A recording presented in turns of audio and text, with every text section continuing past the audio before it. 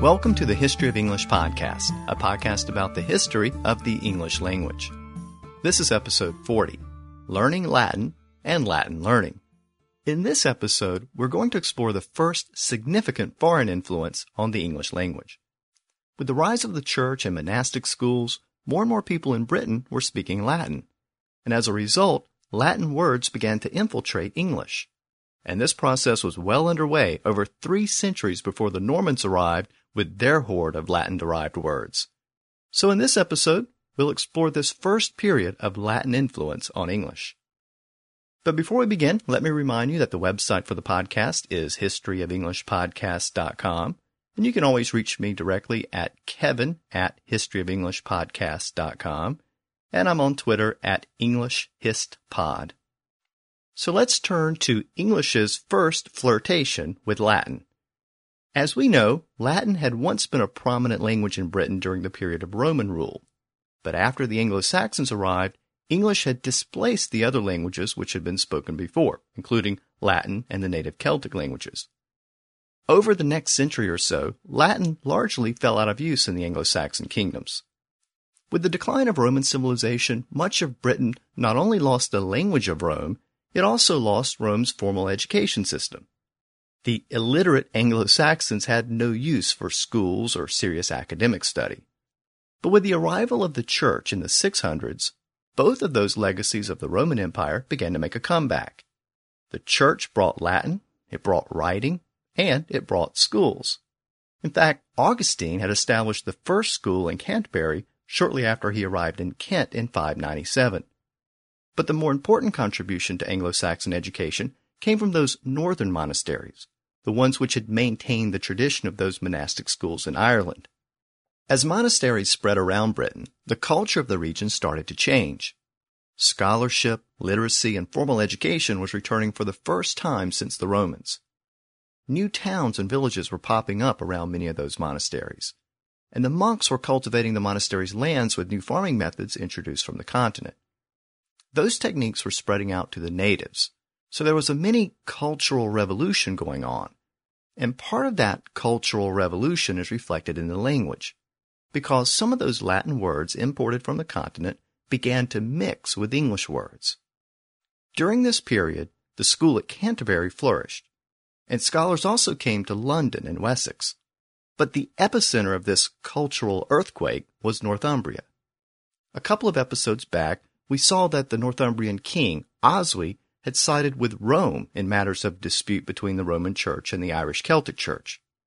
But despite that decision, Northumbria remained solidly within the cultural orbit of the Irish Celtic Church. As we've seen before, that Irish monastic movement preserved much of the early Roman education system, with its teaching of the trivium, grammar, rhetoric, and logic, and the quadrivium, arithmetic, astronomy, geometry, and music. Those were the 7 liberal arts. So as monastic schools were established in Northumbria, those schools continued that tradition. In addition to training students in Christianity, they also taught all those classical subjects, and prominent families would send their children to the Northumbrian monasteries for this type of education. In fact, some of the more prominent monasteries attracted people from all over continental Europe. The spread of those schools also led to a literary revival. Bibles and gospel books were copied, and lots of new texts were created. New religious commentaries were written, the lives of monks and saints were composed, general histories were compiled, and poems were written down and preserved. Most of this literature, though, was composed in Latin, but increasingly English was taking its place beside Latin as an alternative language. And it's important to keep in mind that monks were not always stationary. Very often they traveled around to different monasteries, not only within the same kingdom, but also to other kingdoms. And as they moved, they would bring books with them, and they would stay for extended periods of time at the new monastery. And this meant that monks from different regions began to mix together. And that's how those different regional letters, like the thorn and the eth, and the Roman U and the runic win, they all started to be mixed together. And the regional dialects of the various monks also began to be mixed together. In some of the earliest Old English texts, words are spelled in a variety of ways throughout the manuscript. A West Saxon diphthong might be used in one part of the text, but an Anglian spelling might be used in another part. And that suggests that different monks from different regions were contributing to the same manuscript. Now we might wonder if those spelling differences were a concern at the time. And the answer is probably not. There were no dictionaries or standard spellings, so words were written down like they sounded. And since the various monks often spoke different dialects, they spelled their words differently. And those variations were normal and expected, just as pronunciation differences were normal and expected. In fact, the concern over the one correct or proper way to spell a word is a relatively recent phenomenon, really as recently as the 18th century. Before that, spelling variations were common and acceptable. Now, not only did monks travel around the kingdoms of Britain, they also traveled to Ireland and to continental Europe. Ireland was still the homeland for this literary revival which was taking place in Northumbria. And very often, clerics would travel back to Ireland for additional education, and they would often return with books from Irish monasteries. And the same thing happened with monks who traveled to continental Europe. They would also return with new books and manuscripts, and those books were added to the libraries in those monasteries in Britain. And this was a very important development, because those monastic libraries compiled much of the learning and education of the day, and the reputation and prestige of a given monastery was often based around the size of its library. When King Oswy of Northumbria sided with Rome in the dispute with the Celtic Church, it opened new avenues of communication between Northumbria and Rome. It gave Northumbrian scholars direct access to Roman learning, as well as the traditional Irish Celtic scholarship. One of King Oswy's thanes was a nobleman named Benedict Bishop. Throughout his life, Benedict made multiple trips to Rome, and he spent extended periods at monasteries in the Frankish kingdom as well. Thanks to his trips, he acquired a great deal of knowledge about the monasteries in Western Europe. After the death of King Oswy, Oswy's son Egfrith became king of Northumbria, and the new king reached out to Benedict to construct a new monastery. He gave Benedict some land, and Benedict looked to build a great monastery in the tradition of all of those monasteries he had visited back on the continent. So he headed back to the Frankish kingdom for artisans to help with the construction. But more importantly, he made multiple trips to Rome and other parts of Western Europe to stock the library of the new monastery. The new monastery ended up being a twin monastery, meaning it consisted of two separate buildings, one at Monkwearmouth and the other about 7 miles away at Jarrow. But it was considered to be one monastery. And thanks to the efforts of Benedict, that twin monastery had one of the best stocked libraries in all of Western Europe. It's a perfect example of the continental influences which were streaming into Anglo-Saxon Britain at the time. And that monastery is also important for another reason, because it produced the greatest scholar and teacher in all of Northern Europe, a monk named Bede. Bede grew up and spent most of his life in and around Jarrow. This is the region of northern England where the modern Geordie dialect emerged, and that dialect actually derived from the original Old English dialect spoken by people like Bede in and around this region of Northumbria. Bede was actually a small child when he was handed into the care of the monastery, initially the Monkwearmouth site. He was only 7 years old, and it's not clear why he entered the monastery at such a young age. He may have been an orphan. Another theory is that he was a member of a noble family, and sometimes noble families place small children with monasteries. There's actually some evidence to support that second theory in the name Bede. It was not a common Anglo-Saxon name, and some later scholars have noted that his name is coincidentally the name of the Old English word for prayer. Remember from the last episode that a prayer in Old English was a bead. So some have speculated that this name was intentionally given to him at birth with intentions that he would be raised as a monk. At any rate, from the very young age of 7, Bede was exposed to life in the monastery. A short time later, the second building at Jarrow was constructed, and Bede moved there, and that's actually where he spent most of his life. The Jarrow monastery was built in stone, and it had glass windows based on the styles in Rome, and that type of construction was unheard of at the time in Britain.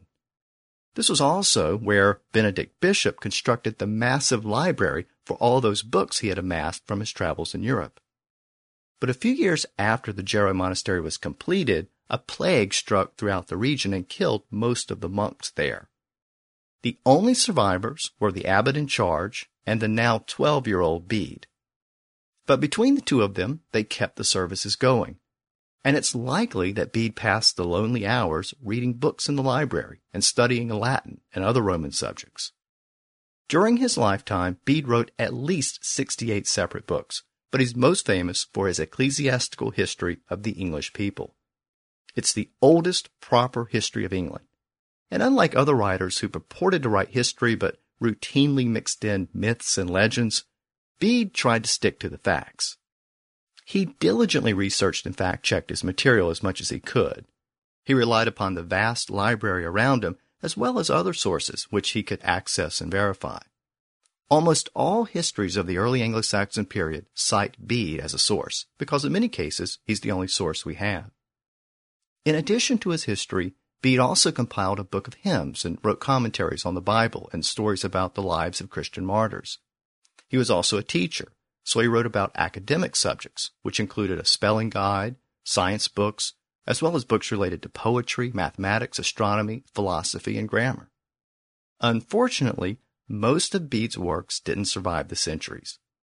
Part of the reason why scholars know that he wrote so many books is because his ecclesiastical history actually contains a list of other books which he wrote. And even though most of those books no longer exist, scholars have used it to estimate the number and content of his other books.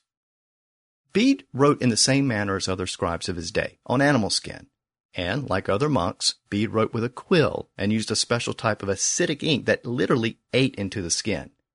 It was called encaustum in Latin, and that word is directly related to the word caustic in modern English, meaning biting or burning. As an historian, Bede did something else which was unique at the time, at least to the extent which he did it, and that was the use of dates in his history. Other historians use dates occasionally, but Bede put an emphasis on the timing and sequencing of events, and he really tried to tie the events down to a specific date where he could. And thanks to his emphasis on dating, he's primarily responsible for the fact that we still measure dates in history from the birth of Christ. It was Bede who coined the phrase Anno Domini, meaning in the year of our Lord, and known to us today by the initials AD. The Romans had actually used a dating system based upon the dates in which their emperors acceded to the throne, but Bede argued that the Roman dating methods were pagan, and he felt strongly that the church should rely upon an alternative method. He suggested that the Christian era should be dated from the birth of Christ, and he later used that method of dating for the first time when he wrote his ecclesiastical history. So when we use the initials AD after a date, we're actually hearkening back to Bede, an Englishman, not some Roman historian. Like most scholars of his day, Bede wrote in Latin, not English. So his writings didn't have a great impact on English at the time. But his works were so important and influential that they were soon translated from Latin into Old English. And this process can be primarily attributed to the Wessex king, Alfred, who came to power a couple of centuries later. As we'll see in an upcoming episode, Alfred is one of the most important figures in the overall history of English, because he preserved the language from destruction by the Viking invaders. And Bede's ecclesiastical history was one of those Latin works which was translated into Old English at Alfred's instruction. So, thanks to that translation, we do have Bede's history in Old English as well as Latin. Now, even though Bede wrote in Latin, it's clear that he held English in high regard. It's very apparent from his writings that he was a proud Anglo-Saxon. And the best evidence we have of the value he placed on English can be found at the time of his death. He died at the age of 62, surrounded by his students, and they were actually helping him to finish his last work. And what was that work? Well, it was a translation of the Gospel of St. John into, quote, our language. In other words, from Latin into English. So by the end of his life, even Bede had recognized the importance of translating Latin religious text into English. And this little historical nugget confirms that English was increasingly seen as an alternative to Latin within those monasteries. Last time we looked at what happened when those monks tried to translate those Latin terms into English. And we saw that the Anglo-Saxon scribes tried to use English terms where they could. But there were limits on their ability to do that. The limited vocabulary of Old English meant that it was sometimes easier to just borrow the Latin word directly, without translation. Occasionally, a Latin word was translated into Old English for a while, but that English word eventually died out. And at some point, it was decided to just go back and use the original Latin word. So let's take a closer look at some of those Latin words which began to enter the English language during this period.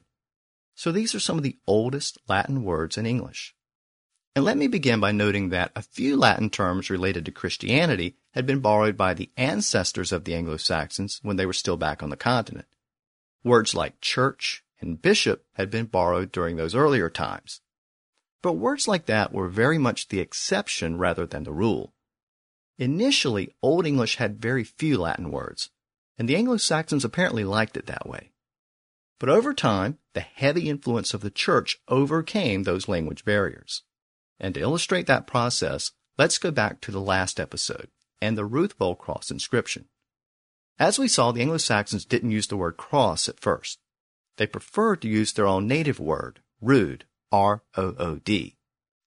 Cross is a Latin word, and it doesn't appear in English text until the middle 800s, well over a century after the Ruth Bowl cross inscription. So at some point, the Latin term overcame and replaced the English term. So why did that happen? Well, part of the answer may actually have to do with the Vikings. The original Latin word was crux, C-R-U-X. And the original Irish missionaries used that word.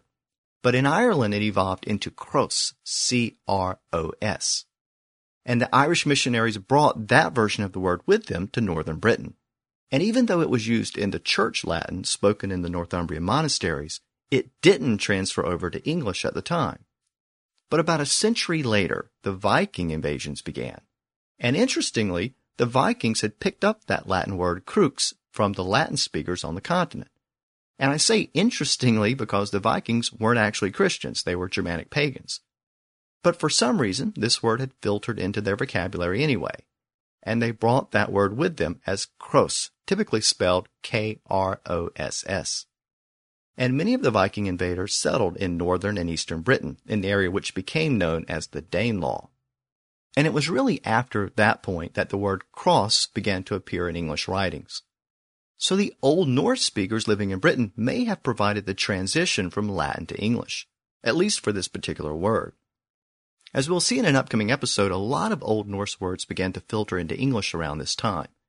And since the word cross appeared in both Old Norse and Old Irish, it was one of those words which got picked up and came in as well. Cross is a good example of how a word originally came in as a religious term, but then expanded over time to become a very generic word. As often happens in English, the noun became a verb. When Christians made the sign of the cross on their chest, that process became the verb to cross. And the first use of the word cross in this manner is first documented in the 1200s. And from there, a couple of centuries later, it came to mean the process of moving over a particular point or line. So when did the chicken cross the road? Well, sometime after the year 1400 or so, because that was the first period in which the word cross was used in this general sense to mean pass over or traverse. It also gave us a preposition to describe this process, across, A-C-R-O-S-S.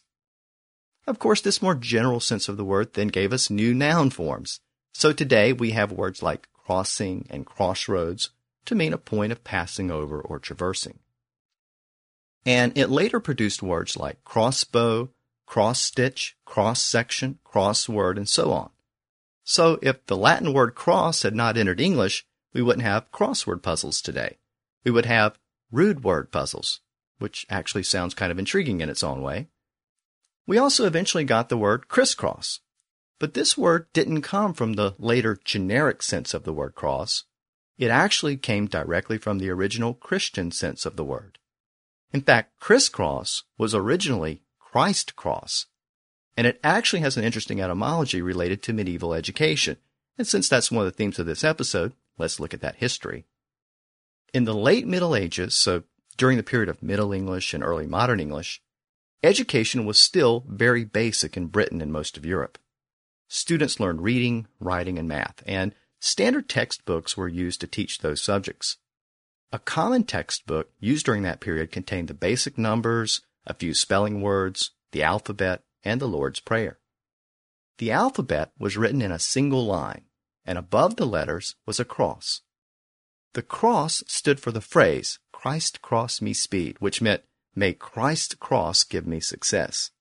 And each student was expected to recite that phrase before reciting the alphabet. So a student would say, "Christ cross me speed, A, B, C, D," and so on. Well, the line of letters below the cross came to be called the Christ cross row, or criss-cross row in Middle English. Over time, criss-cross row became criss-cross row, and by the 1600s, crisscross was actually a synonym for the alphabet itself. The word then passed into ordinary English, but the original meaning of the word was lost on later generations. As education advanced and as new textbooks appeared, people forgot that the term crisscross referred to the alphabet. And since the word cross was in general use by that point, the word crisscross was simply appropriated as a general term for a cross or crossing action. So today, cross and crisscross have very similar meanings.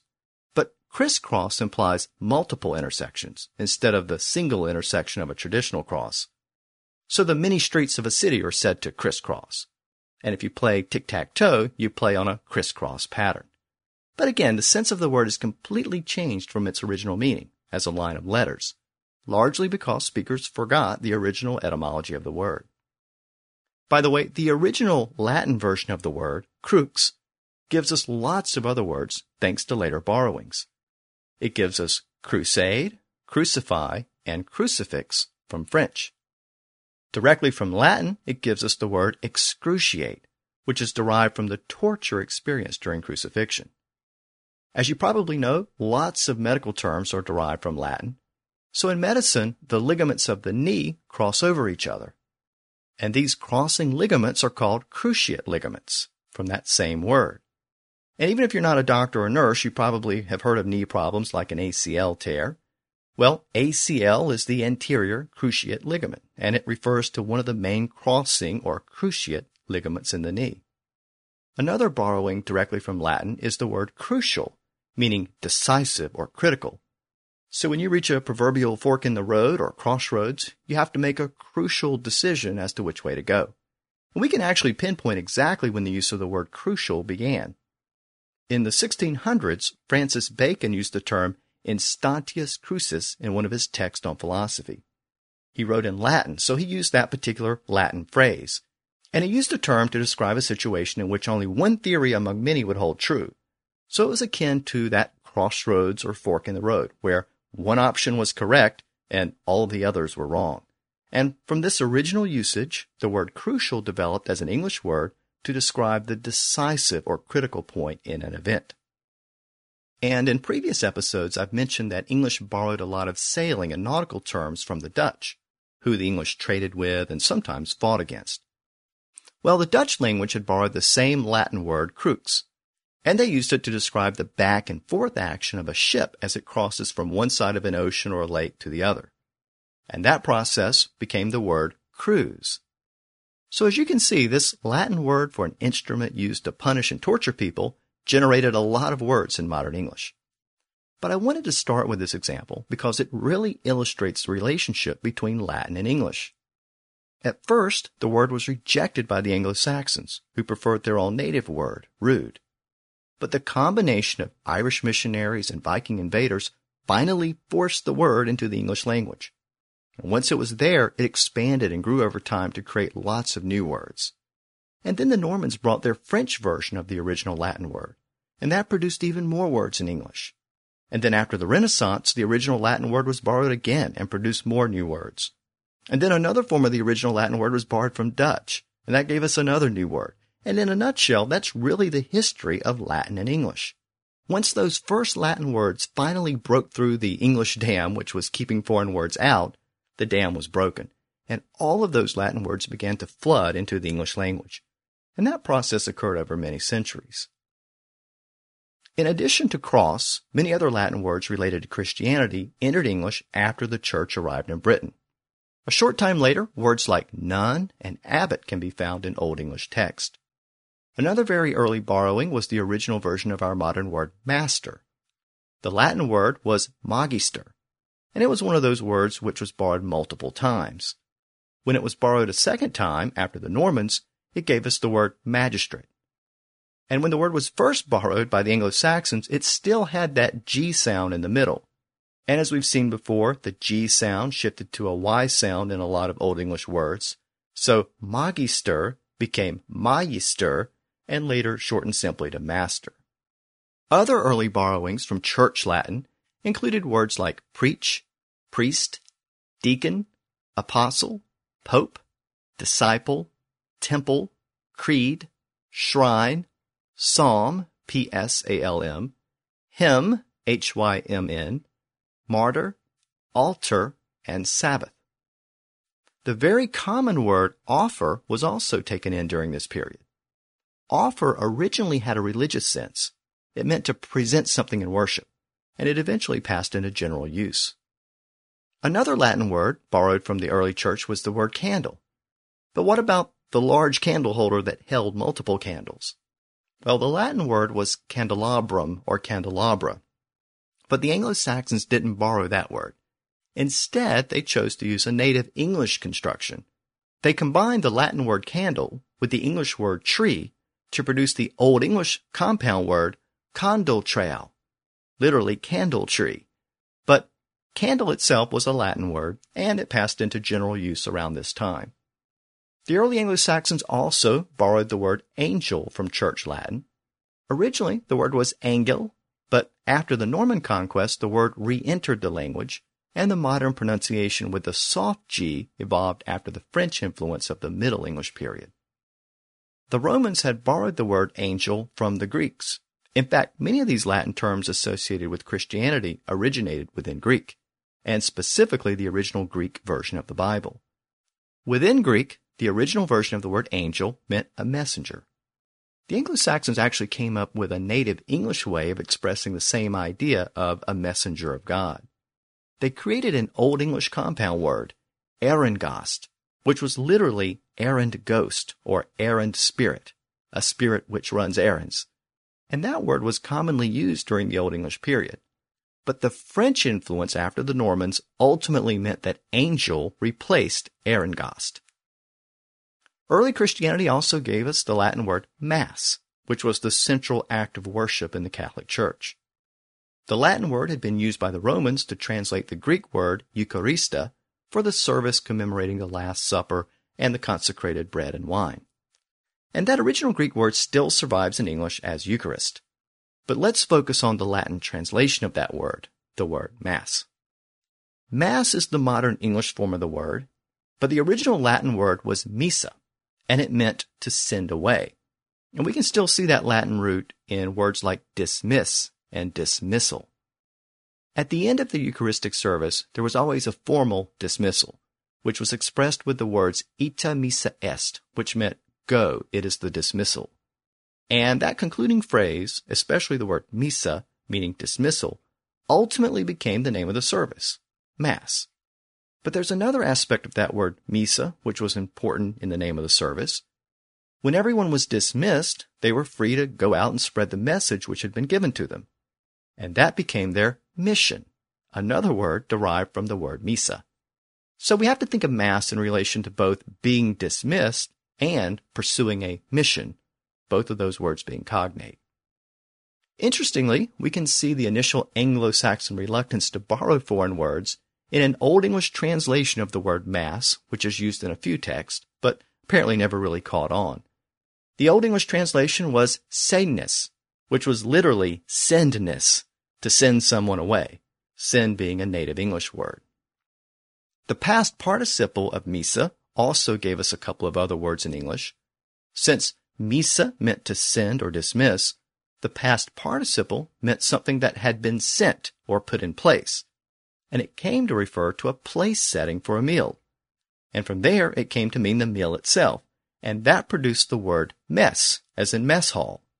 And communal eating tended to be very disorganized and sometimes dirty. In other words, it was messy, another word derived from the word mess, meaning meal. So don't make it your mission to make a mess in the mess hall. Otherwise, you'll be dismissed. All of those key words being cognate thanks to the same Latin root word, and all being cognate with the word mass, which came into English at this early point in Old English. You might remember that words like monk and monastery came from the original Greek word monos, meaning alone. And from there, those words passed into Latin.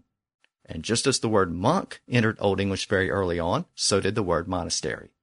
But in Old English, it was usually rendered as minster, and we still see it in a name like Westminster. By the way, words like minister and ministry are derived from completely different Latin words and are linguistically unrelated to minster and monastery. Another Latin word which entered English shortly after the arrival of the church was the word noon. And it also has an interesting etymology.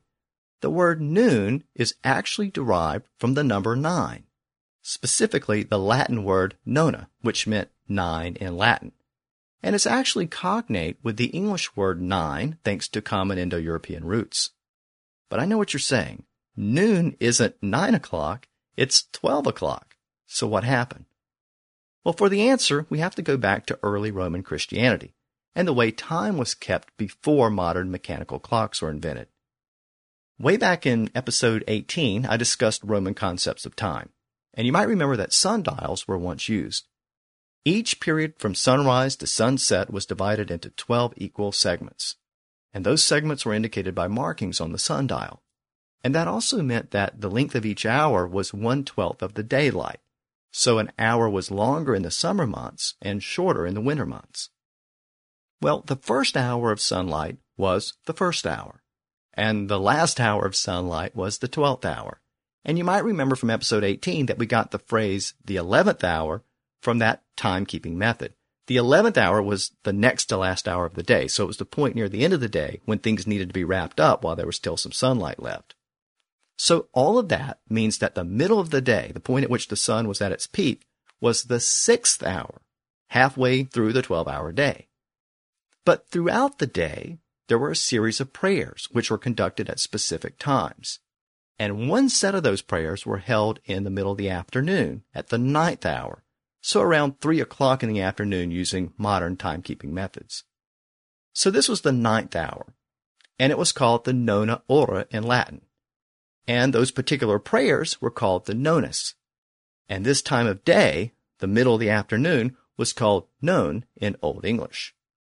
And this was the Old English version of the word noon. So in Old English, it had the same meaning as Latin, around 3 p.m., the 9th hour. But in the 1100s, shortly after the Normans arrived, the church shifted those so-called noon prayers up about 3 hours, from the middle of the afternoon to the middle of the day. And with the move of prayer time, the word noon moved with it. And from that point on, noon has been associated with the middle of the day, 12 p.m. using the modern timekeeping methods. So noon was another term which originated within the church and eventually passed into general use. Another church-related word, which passed from the original Greek through Latin into English, was the word canon, C-A-N-O-N, not the weapon, but the word which originally meant church law, and today refers to any set of rules which are generally accepted. The original sense of the word as church law meant a set of righteous rules, what one must do to live a straight life without deviation into sin or immorality. And that sense of straightness can be seen in the other version of the word canon, C-A-N-N-O-N, the weapon. That version of the word arrived after the Normans, and it also derives from the same Greek root word which produced the other version of canon. The original Greek word was kana, and it meant a straight reed. So the sense of the word as straight gave us canon, C-A-N-O-N, and the sense of the word as reed ultimately led to its meaning as tube in Latin, and that led to the word cannon, C-A-N-N-O-N, meaning a large tube used for firing projectiles. By the way, the original Greek word kana also produced another common English word, the word cane, which was a specific type of reed.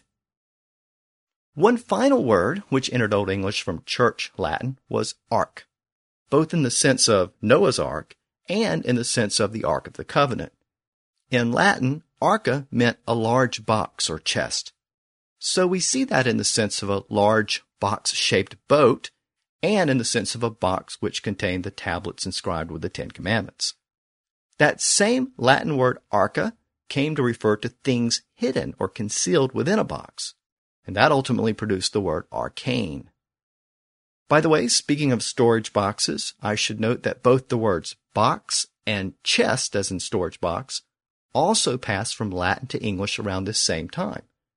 So that suggests that all those church monks were using a lot of boxes, maybe because they were moving around so much. So that's an overview of the primary words which passed from Church Latin into Old English shortly after the Church arrived. And as you can see, many of those words passed into general use over time. This was also the same time in which the Latin names of the months began to enter English for the first time. Now, this transition didn't really become complete until the Normans arrived, but the Church was using the Latin versions of the names in Britain before 1066. So the natives were aware of the alternate names, and that probably allowed the Latin versions to replace the native English versions very quickly after the Normans arrived. With the spread of the Church throughout Anglo-Saxon Britain, there was a corresponding spread of support personnel who spoke Latin, and that led to a general spread of Latin throughout the island. And as I noted earlier, once the Anglo-Saxons began to borrow church-related Latin terms, the barrier to those foreign words was broken. And soon, more and more Latin words were beginning to appear in Old English, and many of those words were for general use. So, for example, the Christian missionaries brought an advanced culture, and that included new technologies derived from the late Roman civilization. And since these were new technologies, their Latin names began to appear within English. So, a word like mill, as in watermill, began to appear. Also, words like tower, sickle, and fork came into Old English. Fork was originally used in the sense of a pitchfork, not as an eating utensil. Now, it's not a very sophisticated technology, but the word mat, in the sense of a sleeping cushion, also came into English from Latin during this period. Another new technology was plaster, and that word also entered English around this time. Plaster served many purposes. It was used for building and construction, and it was also used for medical purposes in early versions of casts. In fact, the arrival of Latin speakers from the continent meant that there were lots of new methods of diagnosing and treating sickness. And monasteries actually became de facto hospitals for treating the injured and the sick. Terms like cancer and fever entered English from Latin during this period, as did the word sponge, which was a common tool used when treating sick people. And the word strap also came in. It was originally used in the sense of a leather strap used to sharpen knives or razors. Those Christian missionaries also brought new types of clothing. Words like cap, sock, and silk came in. Purple dye had been common in the Mediterranean since the Phoenicians, and purple fabrics had spread to Rome and then to the Church. So not surprisingly, the word purple entered English during this early period as well. And all of those new arrivals from the continent brought knowledge of new plants and animals, and they brought knowledge of how to cook and prepare new foods. So a word for cabbage came into English, but it wasn't cabbage, it was caul. And that ultimately gives us the word cole, as in coleslaw, and it gives us the word kale. That Latin root also passed through in the word cauliflower, as well as the first part of the word collard. But again, cabbage came from a different root word after the Normans arrived. In fact, it came from a Latin root word we've seen before, the word caput, meaning head. So when we speak of a head of cabbage, we're actually being redundant because head is a native Old English word, and caput is the Latin equivalent from the same Indo-European root.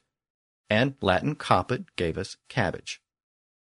Other new words for vegetables and plants include beet, radish, fennel, periwinkle, and aloe. Old English also borrowed a word for a specific plant used for flavoring. The word was originally gingifer, but after the Normans, those hard Germanic G's became soft French G's, and gingifer became ginger. And the word pear, P-E-A-R, also appeared in English during the Old English period. All of those words being borrowed from Latin. And speaking of foods and seasonings, an incredibly common English word like cook arrived in Old English from Latin during this early period. And all of this suggests that the new monastery culture brought new types of cooking and food preparation. Back when we were looking at the Germanic tribes on the continent, I mentioned that one of the Latin words which entered the early common Germanic language was the Latin word for the place where meals are prepared. That place was coquina in the original common West Germanic language. But in English, that hard K sound in the middle shifted to the newer CH sound. So coquina became cochina and then kitchen over time. Well, if we go back to that original form of the word, coquina, we can see and hear the connection to the modern word cook. Cook and coquina come from the same Latin root. So when you cook in your kitchen, you're just using two different forms of the same Latin root word. And speaking of foods, new Latin words like lobster and mussel also came into Old English during this early period. Lobster is actually derived from the same Latin word which produced the word locust.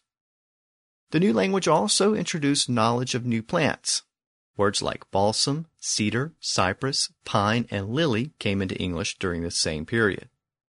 The word mallow for a specific kind of plant also came in. One version of the mallow plant was the marshmallow. In Old English, the word was marshmallow, and that ultimately gave English the word marshmallow, which, believe it or not, is a very old word which has been in English since the Anglo-Saxons, thanks to Latin. And speaking of plants, I should note that the word plant was also borrowed from Latin during this same period. Now, being a Mediterranean language, Latin also brought words for animals that weren't native to the British Isles. So the word camel came into English during this period. But the Anglo-Saxons apparently weren't sure what a camel was. They actually created another word for camel from Latin. That word was ulthained, which is cognate with the word elephant, which came into English after the Normans. But the fact that ulthained was derived from the same word as elephant suggests that the Anglo-Saxons only had a vague sense of those African animals. Another word for an African animal which came in during this period was the word tiger. By the way, English already had a word for lion, the word leo, or Leo as we would pronounce it today. That word was borrowed from Latin by the Germanic tribes back on the continent, and it had passed into Old English. Lion is a later French version of the word, pronounced lion, and that version came in after the Normans. So Leo is the version which actually precedes Old English, and lion is the version which came after Old English. But again, tiger was borrowed at this point during the period of Old English. The word phoenix also came in during this period. It was borrowed from Latin, but that ph at the beginning is a giveaway that it was originally a Greek word. So as you can see, Latin words began to infiltrate English very early on, long before the Normans arrived. All in all, scholars have estimated that more than 400 words were borrowed from Latin during the Old English period. But many of those words eventually disappeared from English. So it's believed that many of those Latin words were actually rarely used by the Anglo-Saxons at first. Sometimes a Latin word was borrowed and disappeared, but then the word was borrowed again after the Normans arrived. That's what happened with words like sign and giant, which were first borrowed during the Old English period as sechen and gigant, but soon disappeared.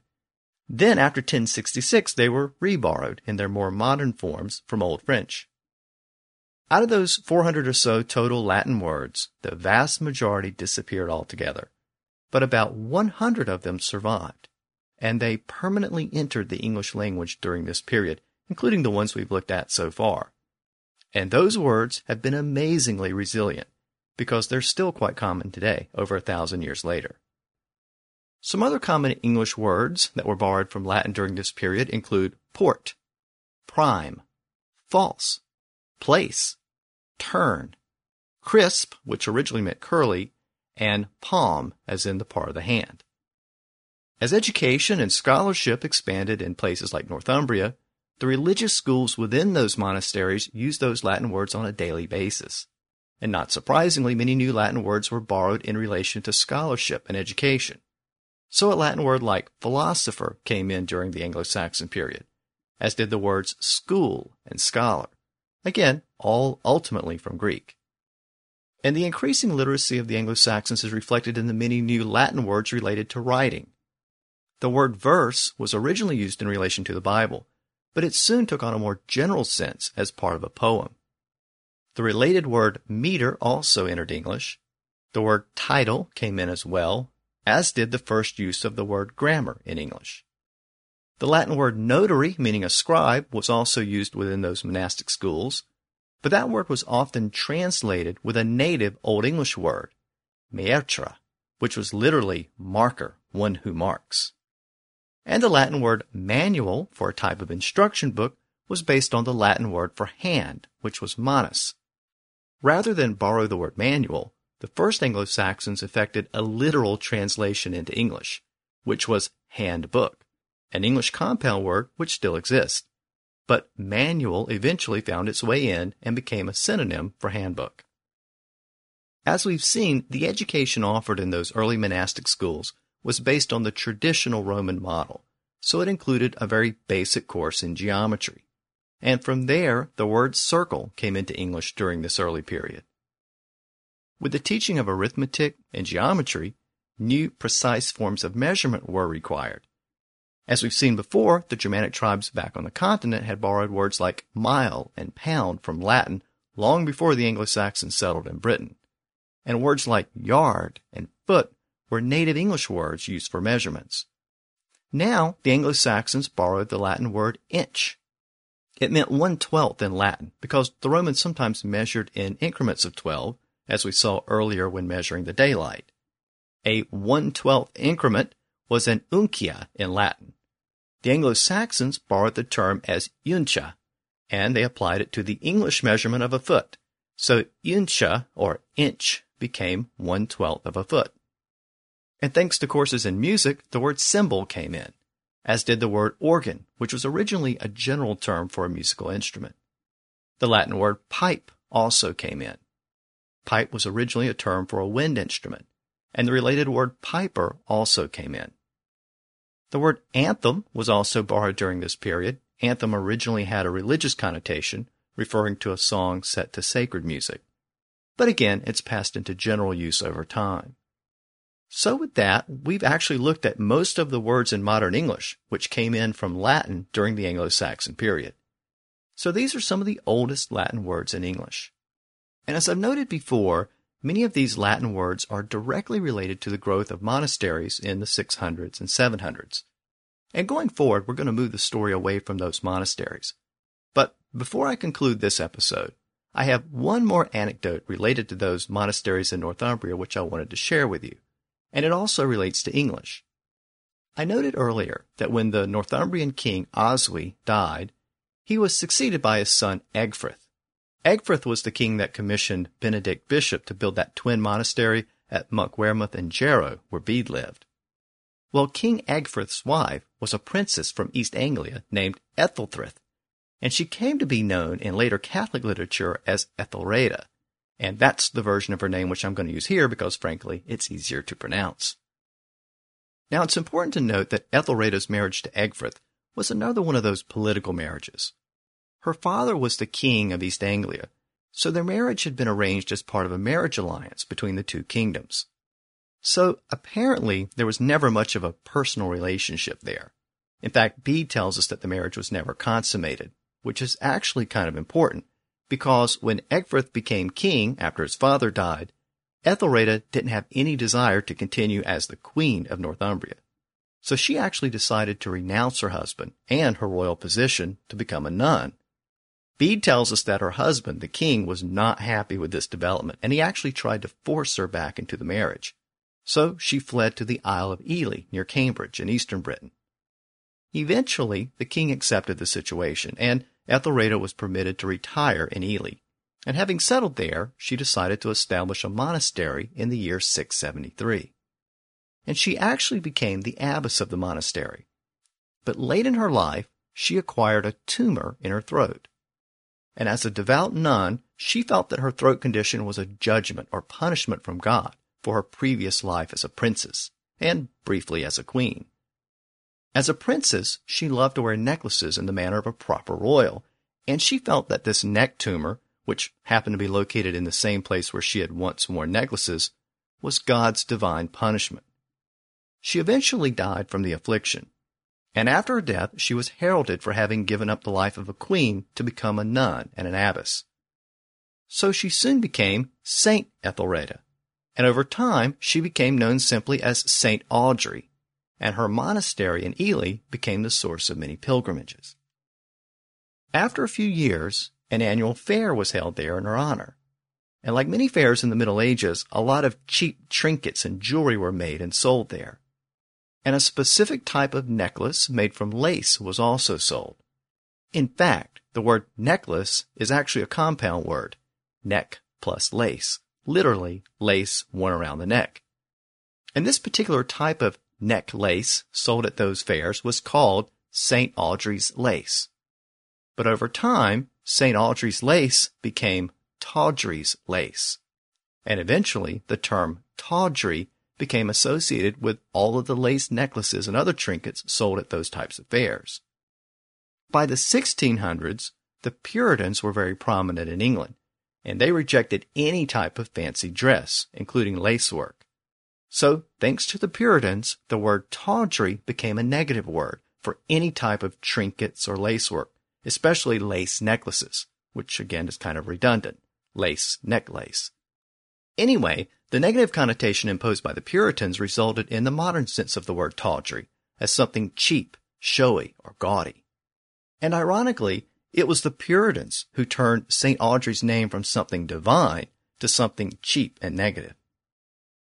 Believe it or not, there's also another connection between neck diseases, Christianity, Latin, and English. This bit of history actually comes from the later Middle English period, but given the parallels, this seems like a good time to bring it up. In the Middle Ages, there was a common type of tuberculosis which affected the lymph nodes in the neck region called scrofula. It was most common in children and was usually spread by unpasteurized milk from infected cows. Some people thought that a king's touch would cure the condition, so it was sometimes called the king's evil. Of course, kings usually had more important things to do than walk around rubbing sick people's necks, so those sick people looked for an alternative. And what they decided to do instead was use one of the king's coins, and they just rubbed the coin on the affected area. They actually preferred a specific coin, which was minted with an image of the Archangel Michael standing over and slaying a dragon. This coin was often called the Angel Noble in English, because the coin featured the Archangel Michael. Remember, angel is one of those Latin words which goes back to the Old English period. Well, the process of rubbing the Angel Noble coin on the affected area of the neck ultimately led to the phrase, touched by an angel. So that phrase doesn't actually mean touched by an angel in the religious sense. It actually refers to a purported medical cure derived from a king's touch. So as you can see, the intersection of English and Latin sometimes produces some surprising results. But despite some of the strange etymologies, Latin gave English something it desperately needed if it wanted to become a great literary language. It gave English an enhanced vocabulary, and it gave English the ability to express nuance and subtlety. These new Latin words were combined with new English translations of Latin words. And English was always creating new words by compounding, putting two or more words together to create a new word. Together, all of these new words and influences gave Old English the ability to express abstract thoughts in a way that wasn't really possible before. And this development was somewhat unique to English. It wasn't really happening in the same way within the other Germanic languages. From this point on, the English word stock continued to grow, and it was increasingly capable of expressing subtleties of thought that was only surpassed by Latin in Europe. And in the process, English was starting to take its place behind Latin as the second great literary language of Europe. And as we move into the second half of the Anglo-Saxon period, we'll see English begin to distinguish itself. Outside of Latin, English literature will be unrivaled in Europe over the next 3 centuries. Even a very expressive and important language like French won't emerge as a literary language until after the Norman conquest of Britain. So next time, we'll continue to move the story forward. We'll look closer at how the Anglo-Saxons created new words, specifically how they used compound words. And we'll begin to explore the emergence of English as a literary language. And we'll see how that influence spread beyond the shores of Britain to continental Europe. So until next time, Thanks for listening to the History of English podcast.